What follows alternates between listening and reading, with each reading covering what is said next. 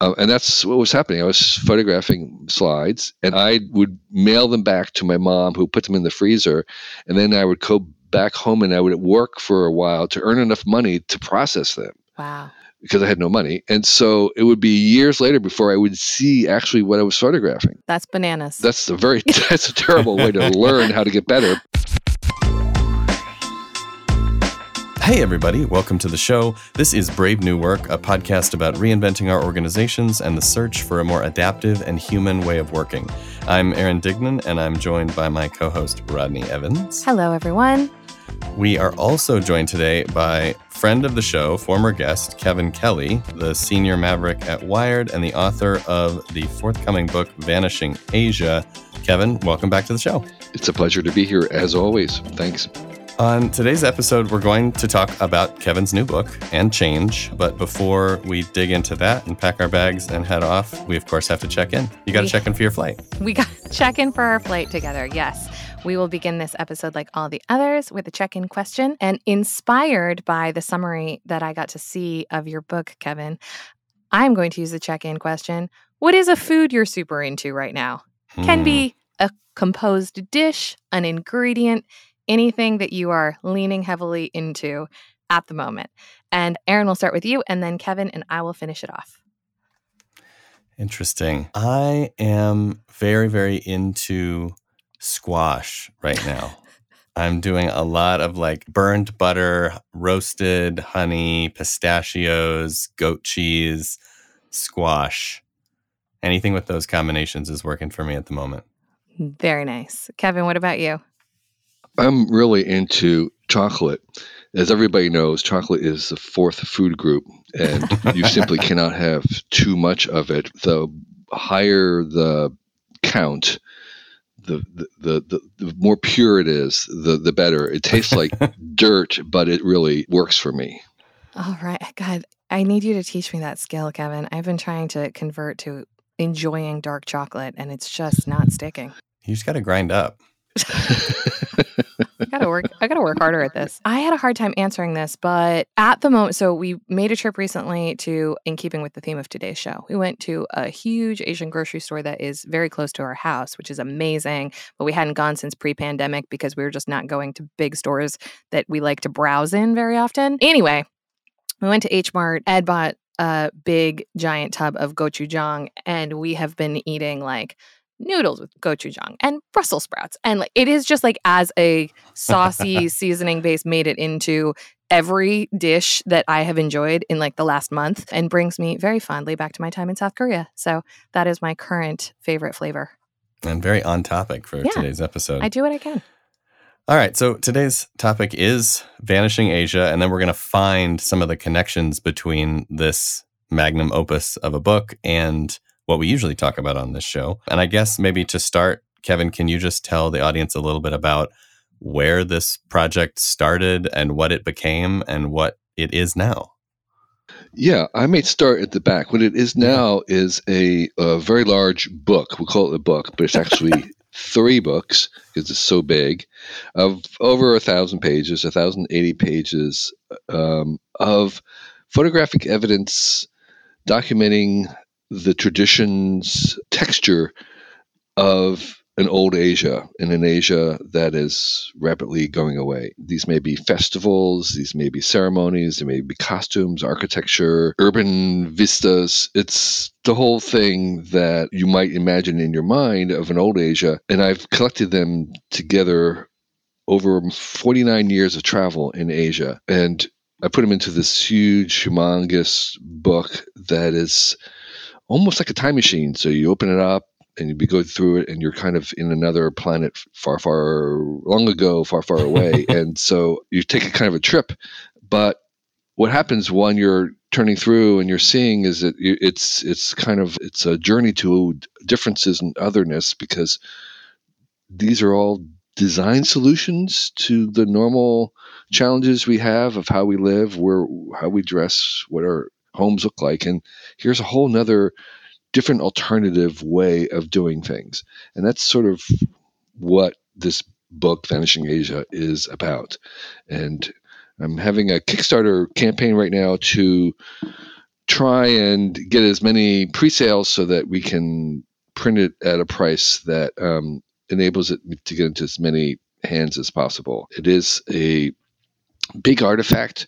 I will admit right up front that not everybody will even have room in their bookshelf for this. It's a problem. I mean, you kind of almost need your own little table for it, kind of like the David Hockney book, which has its own stand. Yeah. We haven't gone that direction, but could have, because it's a very big book. Besides being thick, it's also large in terms of the size. So what I'm offering is sort of an ode to otherness, a way of thinking differently about the things that we normally have to take care of. And I would include in that ways that people work and ways that we get things done. I've observed that old ways often have a seed of difference that might provoke a new solution, a new way. To give one example, going barefoot. When I first began photographing almost 49 years ago, 50 years ago, it was not uncommon in many Asian countries for people to be barefoot all the time, including barefoot in the cities. Right. You will never see that now. If anybody has 2 cents in their pocket, they're going to buy foam flip-flops. Right. But in that kind of callous barefoot idea in the city, you can have the idea of this kind of the vibrant 5-foot barefoot trend where you could imagine, well, how could we return to that? What might be the future shoes be if you were trying to make barefoot better, or the better barefoot? Right. And so it's that kind of idea bank that I think the book comes and works for me. Is what are some of the solutions that may no longer be valid because of other reasons, that may still have some core, some kernel of difference that might work now? Because the truth is, and this goes right into the territory that you're mine, which is that in today's economy, everything is powered by thinking different, by thinking differently, by being able to have a different idea. And that becomes more and more challenging the more connected we get. The more we're connected to each other 24 hours a day, the harder it becomes to think differently.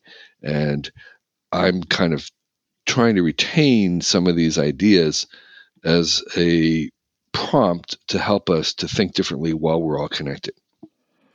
I love that as a prompt. And yeah, it really sparked something for me while you were talking. So Aaron knows this, but Kevin, we don't know each other that well. I took a sabbatical from work about 10 years ago with my then fiance, maybe? I don't know. We're married now.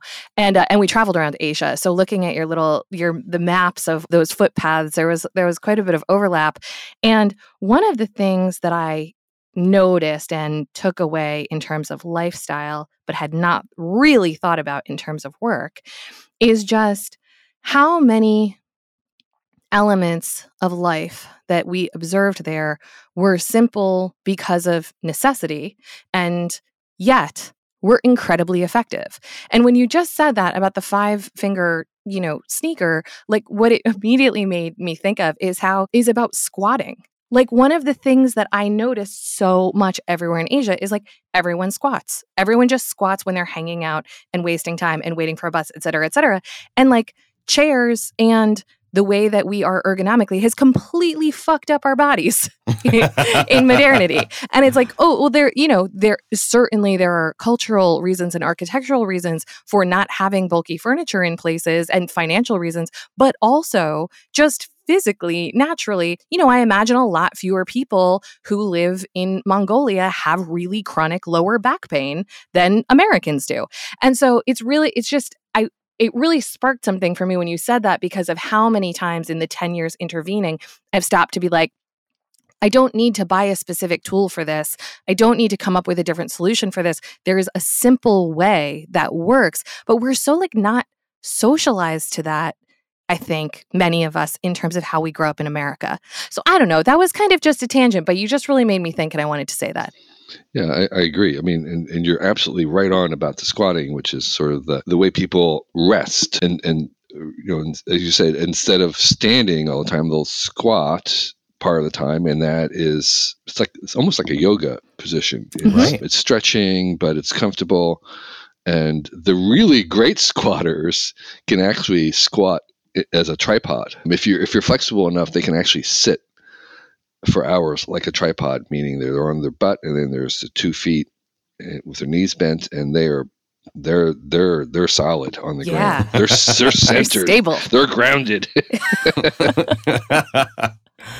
So what I'm wondering, having followed your work for a long time, you have been writing and chronicling and challenging for decades.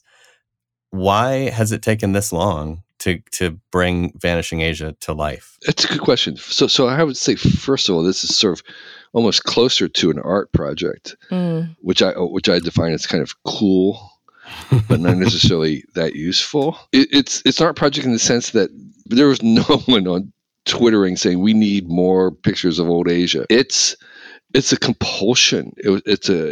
For me, it was a compulsion to do. I just needed to do it. I didn't know that I needed to do it. To go back to your earlier question of how this began, I was not intending to do this. I left and went to Asia instead of going to college in 1972, and it was an alternative for me to a university. And I joked that after my first decade there, I awarded myself an honorary PhD in Asian studies. So that's how it kind of began. Although I was photographing from the very beginning, I did want to be a National Geographic photographer, but I didn't want to be on assignment. So I decided to give myself the assignment. And I always had in mind, not always, but somewhere in the, I don't know, couple of years in, I kind of imagined a book. I did do one book that was published by Taschen very early on, but it wasn't enough. It wasn't big enough. It wasn't complete enough. And I changed what I was photographing a little bit. So books are not at the center of culture anymore. I think this may be my last big paper first book. There's not going to be a digital version of this. It doesn't work in digital. I've tried it. You need a really big screen. People don't have them. If you can try to read this on a screen or iPad, it just doesn't work in a digital format. So there's not going to be a digital version of it. It is a native book, and books, for all the many virtues they have, and I am speaking right now surrounded in a 2-story high library of my books that I love and need, but they're no longer really at the center of the culture. And the moving screen is this. We've moved from being people of the book to becoming people of the screen, and it's the moving image on the screen, and what's beyond the screen, or the kind of falling into the screen with AR and VR, all that kind of stuff. That is where the center of the culture is moving to. So I'm just saying, there's not like this is not sort of a fashionable thing to do. I'm not. It's not a nifty. I'm not riding the trend here. It was coming more out of a compulsion to do this and to complete this work, which was still photography on a page. It was something I kind of grew up thinking about. I grew up as a photographer, thinking in terms of books. I'm a magazine junkie. I started a magazine on paper, several magazines on paper, including Wired. And so that's home for me. And here's the honest answer. There's an audience of one for this book. It's me. I made this book for me. In fact, I can say honestly that if we only print one copy of it, I'm happy. That would have been enough. But since I'm printing one, I want to print more and share it. And that's the whole idea of making this cheap enough to have other people buy it. Because I'm going to make one, and then it's like, well, why not make a few I'll more? make a bunch. Yes, please. That's really what it comes down to. I'll dedicate a room in my house to this book, Kevin. So one thing I really wanted to ask you about, and we can, maybe as we get into discussion of cultural changes, one thing that occurred to me as I was reading a bit was how different was being a photographer of rural places 50 years ago to now. Yeah. It's immense. I don't even know where to begin. But here's one thing I would say. I would say that probably everybody listening to this podcast right now has probably taken at least 2 photos in the last 12 hours, 10 to 4 hours. When I left, my family had a Kodak brownie camera with 24 exposure roll in it, which they did once a year. Wow. Okay, so they would take 24 pictures in a year. That would include, Christmas, our birthdays, Sure. whatever it was. I built, when I was like 10 or 12, a nature museum in our basement, complete with exhibits and everything. And there's not a single photograph that exists of that. So didn't make the cut. Yeah, they're right. like, sorry, that's one. We've got that bar mitzvah coming up. Right, So we've got 23 raw exposures this year. And it was very expensive. So even when I left, each time I clicked a shutter, it was equivalent of $5. Wow. So photography was not a thing. If to do photography back then, when I first started in high school in the 60s, it was you had to be a chemist.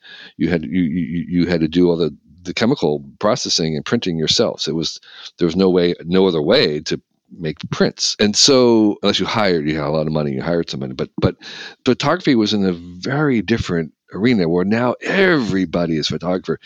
Everybody knows kind of the basic language of lenses and telescopic lens or exposures. This is like common knowledge. Back when I started in photography, nobody knew it. Therefore, when I was traveling in Asia, I often had the first camera that anybody had ever seen. Wow. Right. Yeah. Okay. They kind of knew what it was about, but they'd never seen a camera. They never even had a picture taken in many cases. So the role of photography was in a very, very different position. It was sort of exotic. It wasn't, people weren't vamping for it because they didn't know what it was. They didn't, that wasn't what the response for it. The response at the very, very beginning was often, what's the word? Confusion. Mm-hmm. It was like, why would you want to take a picture of me? It's very expensive. They knew that. Of course, they couldn't see it, and that was the other thing that photography meant was, I imagine if you're taking pictures with the camera, but there was no screen on your phone. Sure. You couldn't see what you had taken. You couldn't see it until a year later. And that's what was happening. I was photographing slides, and I would mail them back to my mom, who put them in the freezer, and then I would go back home and I would work for a while to earn enough money to process them because I had no money. And so it would be years later before I would see actually what I was photographing. That's a terrible way to learn how to get better because that feedback loop. So the point is that it was a very different. Photography has a very different role now. It is ubiquitous. We think in terms of this, but that was not present at the time, which was maybe an advantage to me getting it, but it was a much more difficult process to get those images because of the expense, because I couldn't see what I was doing, and all these other reasons. So it played a different role in the culture at large. So I want to shift gears now a little bit. We've talked a bit about Kevin and a bit about Asia. I actually want to zoom in on the vanishing part. And I'm just curious, given that that is your assessment of what's going on, do you feel like there's a point of no return for a culture or a system where it can't hold on or it can't recover and it kind of just has to give way to modernity or give way to the new? And how have you seen that dynamic being held by the people involved?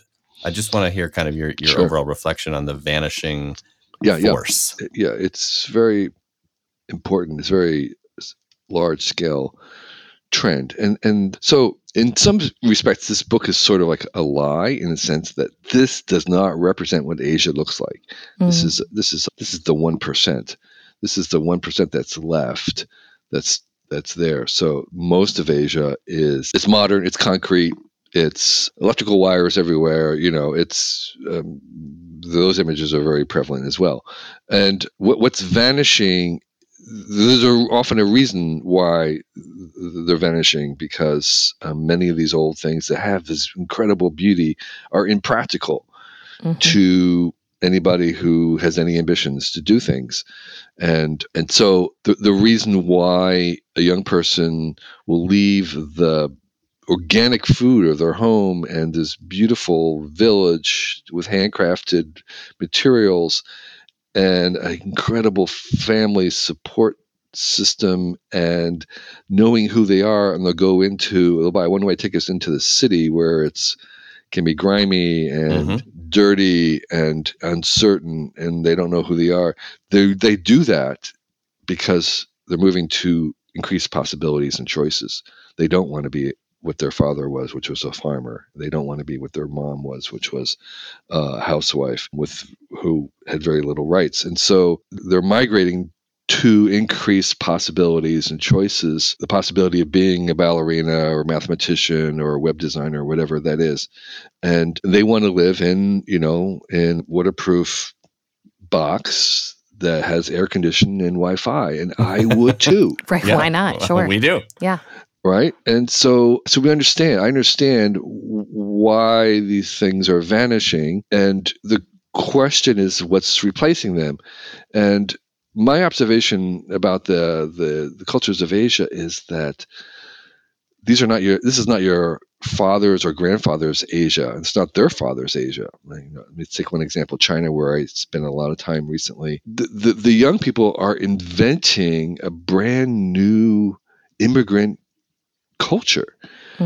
America was the energy that America had in the last century was due to the fact that we had an immigrant culture. We had this melting pot. We had this incredible hybrid vigor that came from people arriving from all different countries, coming together, meeting, rubbing shoulders, having to work with each other, coming with different assumptions and backgrounds, and using that as an energy to innovate and make new things and head into the frontier. And that's happening in China. But the immigration is all internal.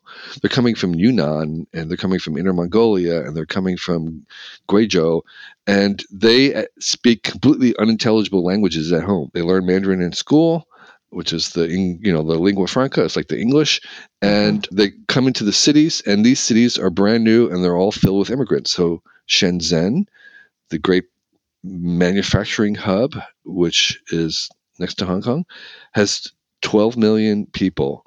Not a single one of them was born in Shenzhen because it was a fishing village just 25 years ago. And there was nobody there. So all those 12 million people are immigrants who have migrated in there from different parts, very different backgrounds. The difference between Inner Mongolia and Xinjiang and Guiyang are huge.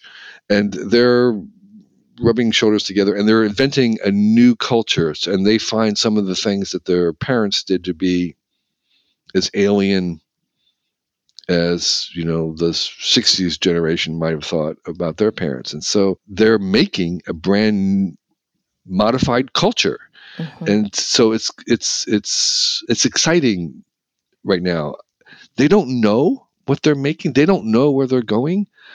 Everybody in Asia is driving 1,000 miles an hour, and they have no idea where they're going, but they want to go faster. So there could be some disasters coming, but it's thrilling right now just to see the speed at which they're kind of reinventing themselves. That feels like a good segue to something I wanted to ask you about, which is when you think about traditional ways that you have observed and experienced, and I know there's a lot of variety because you went to a lot of places a lot of times, but when you think about what is at the root of sort of the OS of an older way of being, of the Asia that is vanishing, and you contrast that with the OS of, modern American extractive capitalism, what are some of the principles that you see in each, and what can we be learning or applying or be thoughtful about? And conversely, what can vanishing Asia be thoughtful about so they don't end up in some of the same messes that we have? Yeah. No, I think it's one of the central questions right now. It's no news to anybody that there is an emerging, I wouldn't call it battle, but there's an emerging game between China and the U.S. and the general approaches, and it's not clear where each is going and what will happen. I would say, it's like in the scenario business, we call this as a wild card. This is like we have really, it could go in 5 different directions, and they could all be very, very different from each other.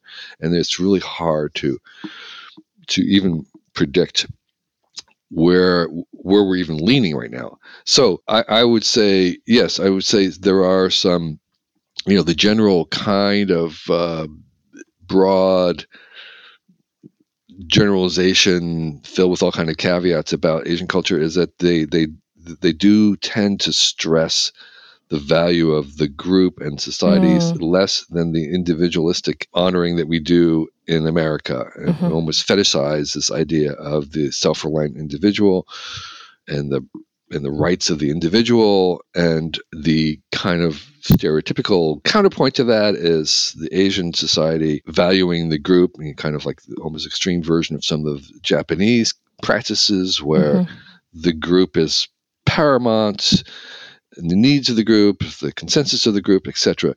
And so I think we're headed. Well, I think globalization is unstoppable. No matter what happens between the U.S. and China, globalization will continue. And part of that is I think we are manufacturing, or we are devising, a convergent global culture. My observation of traveling around the world is that most, that the people or kids are listening to the same music, watching the same movies, and more importantly, they study the same things in school. If you take the curriculum, it's exactly the same.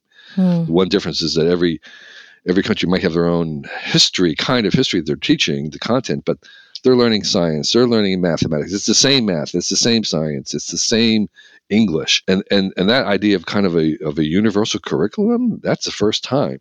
And that's producing, and as well as this kind of global, the common culture globally is producing, I think, a convergent culture along certain axes. And the way I would say it is, Maslow's hierarchy, that at the bottom rungs of that, the shelter and clothing, we are converging as a planet on those things. You take a picture in a urban area, you remove the language, you can't tell where that was taken. Yeah.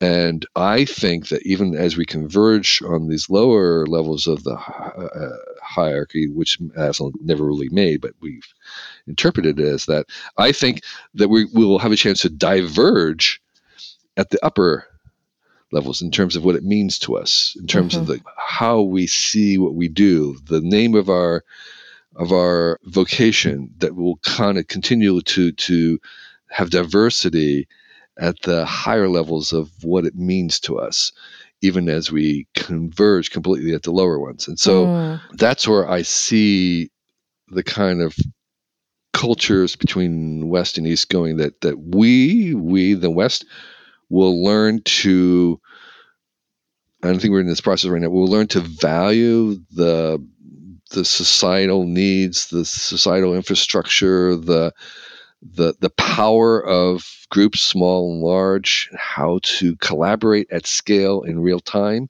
That's where a lot of the new tools are going to be invented. And the Asia is going to absorb some of the values that we have of the power of the reckless, challenging, rebellious individual who questions authority. That's that's at the core of all innovation, is questioning authority. Well, questioning authority is one of the things you don't do in Asia generally. And so they're kind of learning how to do more of that.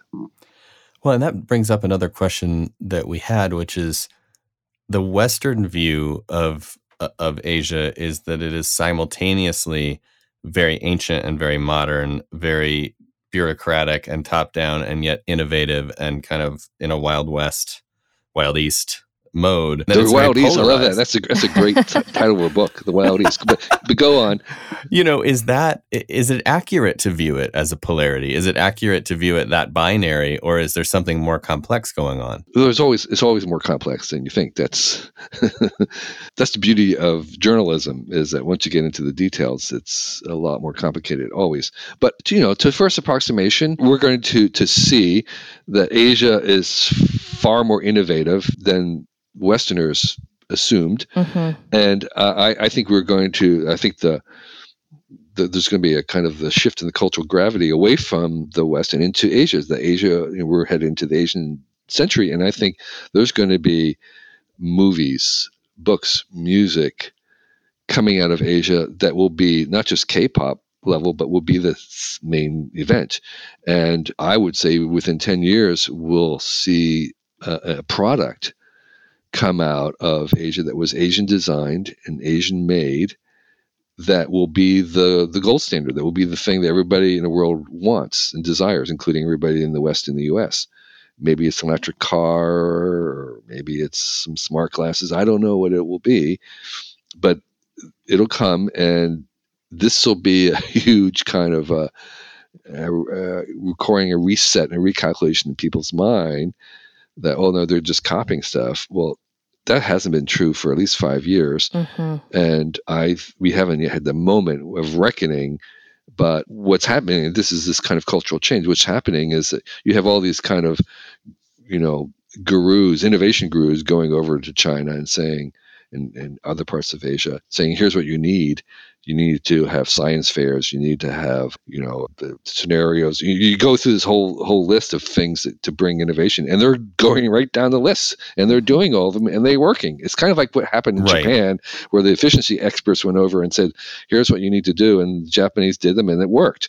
And so we're teaching them how to be innovative, and it works. And so that's part of this change in the culture, where I think they are going to bring innovation in and have some of that questioning authority and just questions as more than they have, and make some new kind of way of doing it.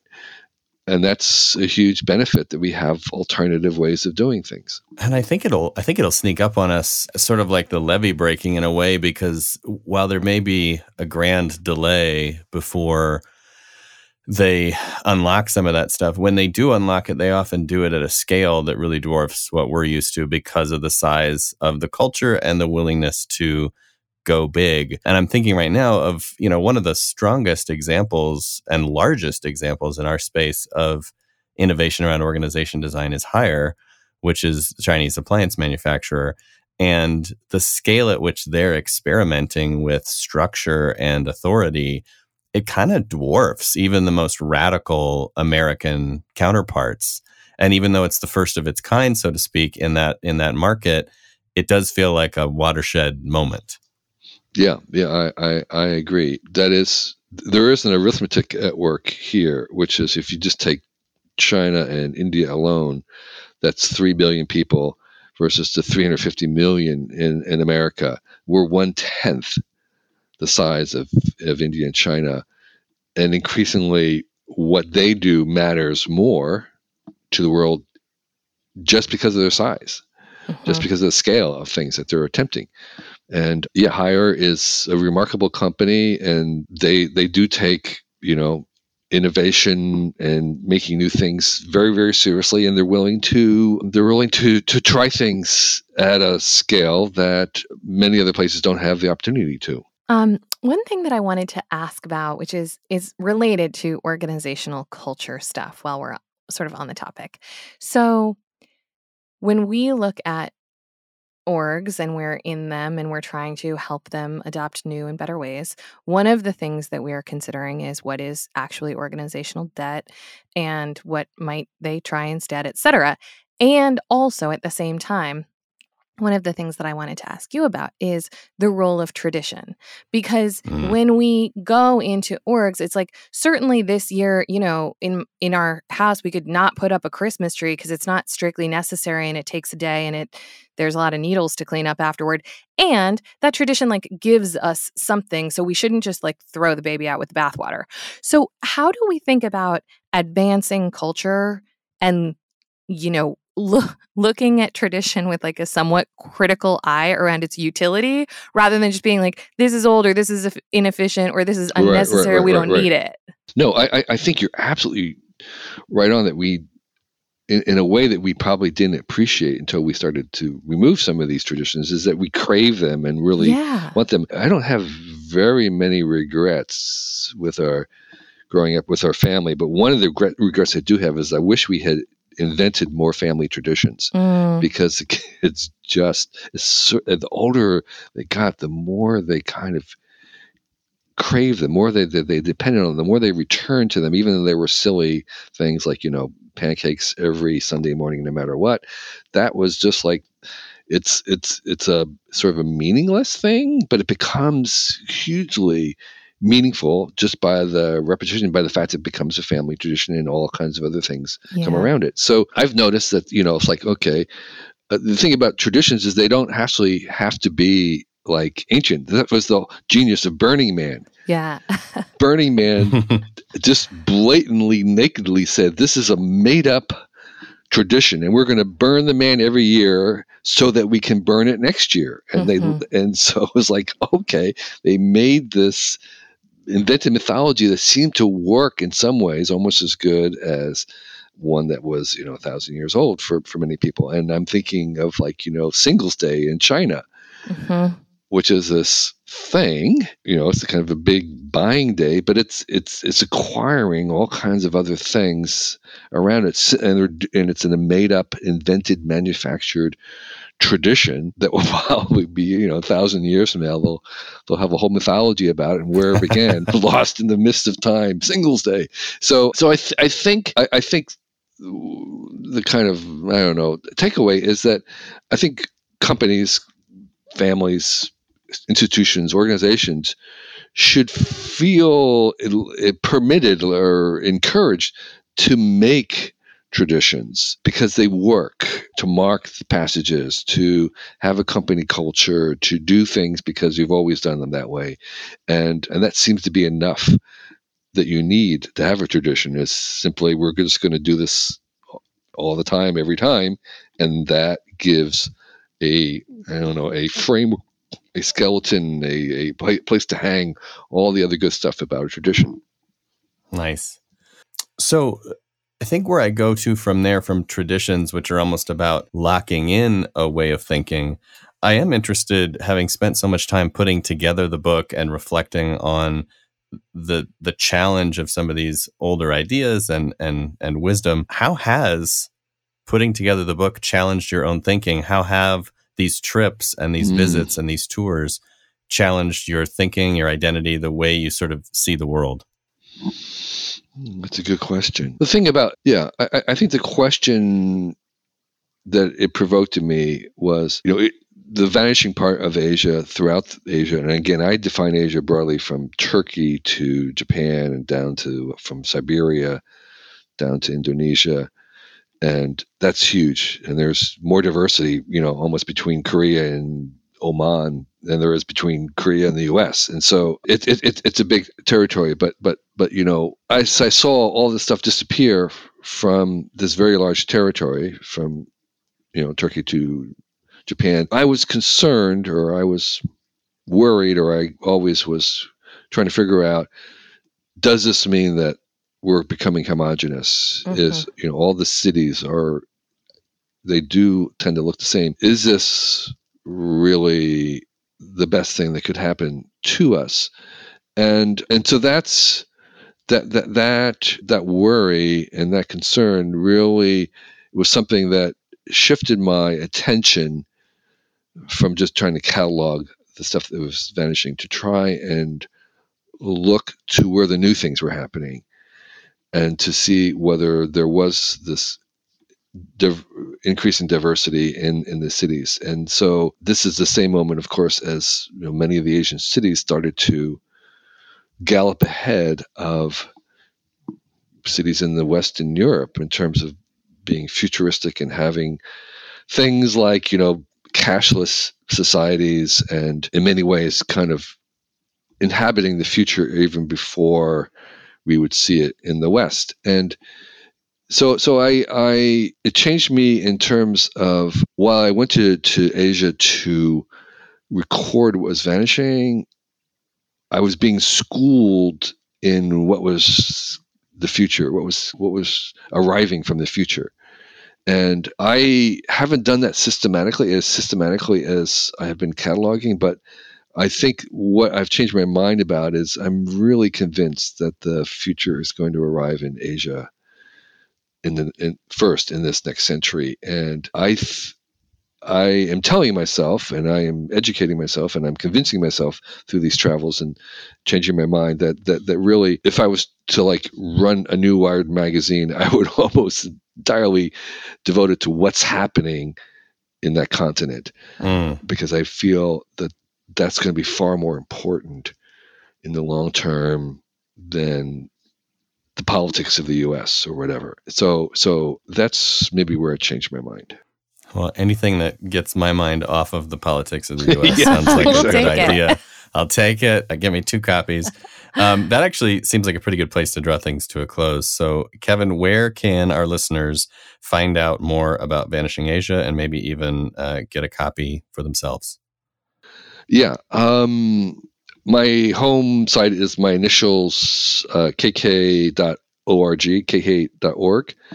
That's my major website where everything kind of links out from. But if you Google Kickstarter and Vanishing Asia, you should arrive at the campaign that's going on right now. I am trying to have a Kickstarter exclusive price that anybody who buys or orders one, whatever they call it, you get a reward, which is a discount from the eventual retail price, because it will be available on Amazon eventually, probably at $300 for the 3 volumes sold together, which weighs, by the way, 27 pounds. So there's just the goodness, just the paper just the alone, shipping, just the shipping. Yeah, Amazon. Yeah, so it is a commitment in that sense. And yeah, head over there if you want. I have an Instagram account where I've been posting for the past year images from it. Nice. If you really don't want the paper version, there's a lot of images to enjoy there. I will continue to post images from the book, of which there's 9,000, so we're not going to run out. And when I write things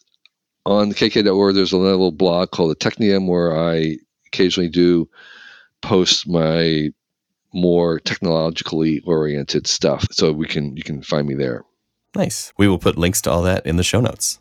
I would add one little last promotion thing, that I run a weekly newsletter called Recommendo, which has 6 recommendations that Mark, Claudia, and I do every week. There's this one page, and it's free. We've been doing it for 4 years now. It's the thing that people enjoy the most that I do, even though it's just kind of a side thing. So you can see back issues at recommendo.com. Nice. Amazing. Kevin, thank you so much for coming back and being a guest on our show again.